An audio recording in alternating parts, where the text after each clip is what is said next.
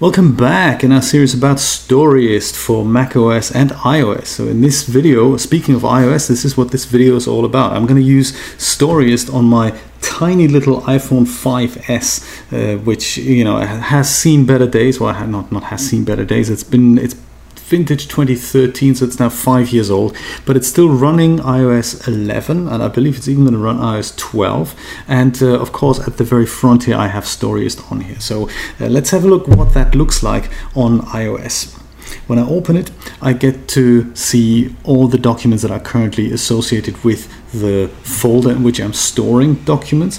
I highly recommend you don't store documents on the phone, but you store them in the cloud so that they can sync up with the desktop version of Storyist. So although most of the features have been ported to Storyist for iOS over time, it is still meant to be a kind of cut down version of it. So it doesn't allow you to create ebooks with it, for example. It doesn't have all the export options that the desktop version has. So it's just something to keep in mind. So I see this very much as an addition to the full version of Storyist for Mac, and that's where most of the work gets done. But you can indeed take your iPad or your iPhone and grab a separate keyboard with it and connect that via Bluetooth to your phone, and then do a writing session in the coffee shop without a laptop, or just with your mobile phone. And it's great for correction. So this is what I'm using it for as well. If I either read something like my latest draft on an e-reader, like my good old-fashioned Kindle keyboard over here, I can sit in the park and read that, and when I find something, I can go and make that correction without having to have any other hardware with me. So that's what that's really good for. So this currently is this represents all the files that are in the cloud folder that I'm using, and I believe I can have a look at that under Edit, and this is something where I can now pick a document and then either duplicate it or delete it, or with a little umbrella thing up here I can see what versions have been saved with that document. So we've talked about versions before. This little guy here, this is a duplicate button. This guy would mean share this document with somebody else, and of course the trash can icon means get rid of it altogether. So in this case, perhaps I can do that. Let me just delete that. Delete selected item. There we go. Screencast 2 is now gone. I believe Storyist screencast, those are kind of notes that I've made for this very screencast, so I can have a quick look in that. If I tap it, then it opens, and it has everything that I want to talk about. So here, everything with an X is the stuff that we've already done, and then everything without an X is not done. So I believe we've done the dark interface. You just park your cursor there and you start typing if you're so inclined, and I believe we've also talked about writing goals. So this one is now Storyist for iOS, so I'm going to put an X in front of that as well. So creating ebooks and creating PDFs is coming up next. If you're done typing, you can of course double click a word and then select this icon here, the AA icon. If you do that, then you get some of the formatting options. So if I wanted to write that in bold, I can do that, or I can untick bold and tick the I for italics, or then U for underline. And you have several options for the spacing options, the list options, and what type of style you want to apply here. So you have all that at your disposal. When you're done messing with any of these things, you can click that little triangle here, and then that'll turn back into a keyboard. Now, sometimes it's really difficult to find the right spot in the iOS document. So usually you take your finger and you hold it on here, and then you should get this little magnifying glass here, and that usually allows you to position the cursor, but sometimes it's just very pernickety with where the cursor goes. So sometimes you're not going to be successful with that, I'm going to be honest with you. But the good thing is there is an option of doing it, and that is this little guy here, the two arrows with a bar in the middle. And if you tap that, then you get a virtual kind of keyboard here, and with that, those are now representative of the cursor keys that you know and love from your keyboard, and you can position your cursor with that. So go further left, go further right, or go up and go down. You can do that for characters, for individual characters here, or for words, or for whole paragraphs. So that makes navigating the whole document a lot easier. And there is I don't know if you know this, it's been in for iOS for ages. If you shake your device vigorously, it usually comes up with an undo dialog. But although that kind of served its purpose, it really isn't what we do with iOS anymore. So that's why Steve's also added the undo button here, with which you can undo certain steps. So that's also good to keep in mind. If you want to switch back to the keyboard, that's what that does here, the little keyboard thing. And now you can keep typing again. And it comes up with word suggestions here and all that. If you want to go back one step, then you have to click this little guy in the bottom here, which will make the keyboard disappear, and that makes you go kind of into reading mode. So this is what my document currently looks like. Notice that I don't see any page formatting. So by default, what's happening on iOS is that the draft mode is enabled by default, but you can disable that and look at the whole page that's formatted. And you do that by clicking this little guy here, the kind of the wrench icon.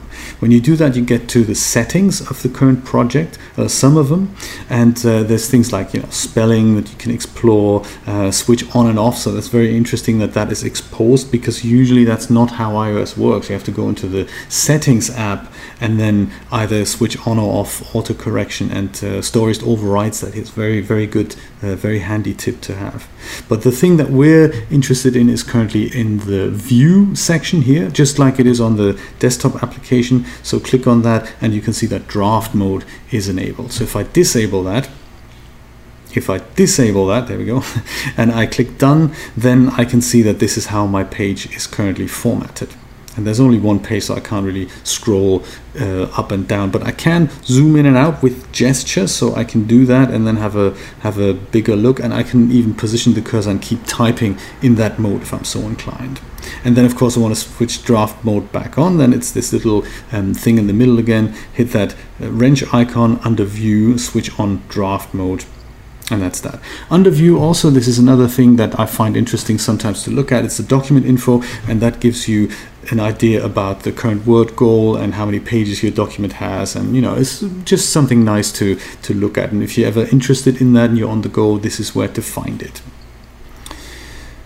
Now let me go and go back to the document chooser view that's down here, and one step further back will get me into this. And notice that little cloud icon that appears, followed by that little arrow icon here. So what Storyist does there in the background is that little cloud icon that we saw here a minute ago.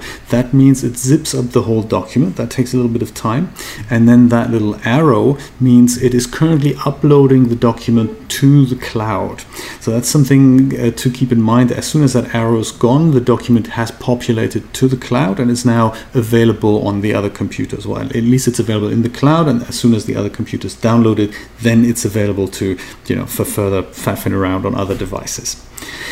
Sometimes synchronization inconsistencies can happen, and that's usually down to one document being open, having changes not having been populated into the cloud, while the same document is also open on another computer. So that's kind of a mistake that can happen.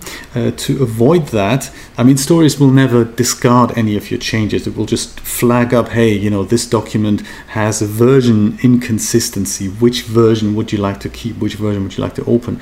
And then at that point, you can either save both versions and worry about it later, or you can discard one version and keep working with another.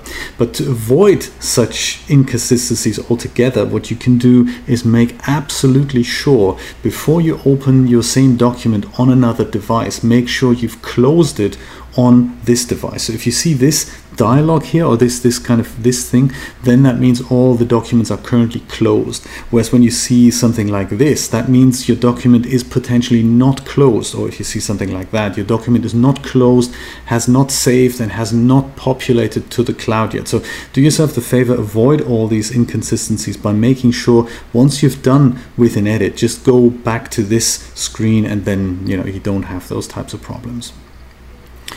Let's quickly talk about this one. I think the screencast document, that's the one that I've shown you on the computer, I've got exactly the same as before. I've got, when we're talking about writing goals, I've made that folder, and I've got these 2 extra documents in here, and this is my test manuscript with the 3 chapters. If we open that, we should see them chapter 1 and a lot of lorem text, and then somewhere further down we have chapter 2 and so forth.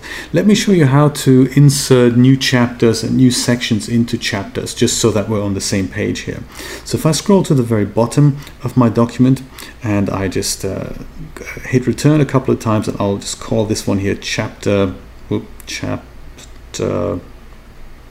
4, and I hit return just like on the desktop version, then this would be chapter 4. There. If I wanted to dedicate this chapter 4, again, I park my cursor somewhere in that word or at the beginning of the line, it doesn't really matter. And then I can tap this AA icon here, which gets us into the kind of font formatting. And on the last tab here where it says style, this is where now all my styles will appear. So I can now make this a chapter title. And as soon as I do that, it seemingly disappears again, but that's exactly like the desktop version works. So as soon as I scroll further down, there's my chapter, and this is now this would be chapter 4. And the same happens for sections. So if I wanted to, this is kind of section 1 up here, and then if I wanted to place this hash mark again, it works exactly the same way. I go to the AA thing again, and under style I select section separator, which will put my cursor into the middle, and then all I have to do is actually type that section separator, which again with a little arrow icon it goes back to this, and the hash mark is hidden under the 1, 2, 3 key, and then under the hash plus equals key, and that's my hash mark here. Hit return. Next section begins here. Full stop. Excellent. You can also use the dictation feature with this. So if you have large passages to type, you could use that. The quick grey fox jumps over the lazy dog. Full stop.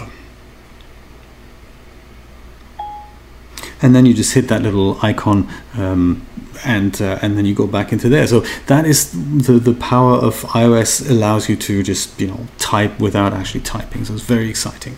But I think it's most useful either with an attached keyboard, with a full-sized keyboard, the Mac keyboard, or any other Bluetooth keyboard, or in fact for corrections while you're reading something. Yes, let's have a look for a section in here. So again, click this little icon here. Go into full screen mode, and then you can see that little search icon. As soon as you tap on that, there we go, then you can type in what you're looking for. So in my case, perhaps I'm looking for fox, or no, in fact, let me look for lorem and see how many times lorem ipsum is happening here. Click that little search button and it'll tell you where lorem is. There we go, it highlights it here. And you have these 2 buttons with which you go further and back. So the next time lorem appears here, and the next time it appears here, and so forth. If you want to correct one of them, you can just tap into the text. That means you get out of edit mode. Or you can also click the little done button at the top next to the search bar, and then you can correct that word if you're so inclined. Or you can also perform substitutions by going back to your search icon and then opening that little disclosure triangle here. And that will now allow you to replace lorem with something else. So lorem, I don't know, lorem ipsum. There we go. And if you do that, you would now click search at the bottom. That will show you the next iteration of that, and that will now allow you to replace this one iteration. So if I hit that, then out of a sudden lorem has been replaced with lorem ipsum. And now of course it says lorem ipsum ipsum, which is also not what we want. So, but it demonstrates the principle. The one thing we haven't shown yet, I'm going to just click the done button here to get out of that mode, is where are these little sections and where can I move them around? Where's the outline of that? So there's 2 ways of doing it. One is this button down here, and when you click that, you get not the outline view, but you get the index card view. And the index cards here work just like the same as above. You hold one down and then you move it into another position, and look, all the color coding that we've applied on the desktop version is still applicable here, so it's very exciting. But the other view is also available, and that is this little button down here. So if I switch back, first of all I'm going to switch back to my draft view over here, and then I'm going to click this guy down here, and that now shows me the whole the whole document tree. Inside my document, this is currently that folder I've made, but inside that document here we have the chapter and subchapter and section set up, and that means I'm supposed to click on this guy here. And as soon as I do that, then I basically get another, this is called a table view, I believe, in iOS. So you see this whole thing. You can use these little disclosure triangles to close whole sections down. Notice one thing, that you can indeed change the descriptions of these things. So I can just tap into here. Whoops, I'm so sorry. I didn't mean to do that. Jesus, I didn't mean to do that. So I'm going to hold on to this, and then I can just type something else into here, like say demo section, and I hit done, but I can't actually move these things around. I may be able to do with edit. Yes, actually I have to do with edit. There we go. And if you do that, then this table view becomes editable. And now that means that these little things I can use and move the whole thing around. So if I'm going to move the demo section between Dave in the office and the coffee shop section, I can do that. And you can just about make out that the text on the right hand side has changed for that. Depending on a larger screen, you'll probably be able to see this better. Or on the iPad, for example. It's very exciting to see that on the iPad. And you can also delete things from here, and as soon as you hit done, then that's kind of done. There's one other thing, and all table views on iOS have that in common. If you hit that edit button again, you now have that plus button. So if you do that, then you can add a section, a chapter, or a subheading, depending on what you have defined. So subheading, that's another additional outline level that we've defined earlier, and by default I believe you were going to have the section and the chapter. So depending on how you want to work, you can either go into the text and place a hash mark for a section, or type something like a chapter heading and then format it as such, or you can use this way of adding things into your manuscript, and therefore just make a quick note on the go. And I think that's all I have to say about Storyist for iOS at this point. Let me just go back into the whole project main view here, and then you can see that little cloud icon followed by that little arrow icon, and once that is done, this should now all be synced onto my desktop and ready for the pickup there. Yeah, so that's all I can say about the iOS version of Storyist. I do recommend you get it if you have a Mac and you have an iPhone, which I'm sure you do.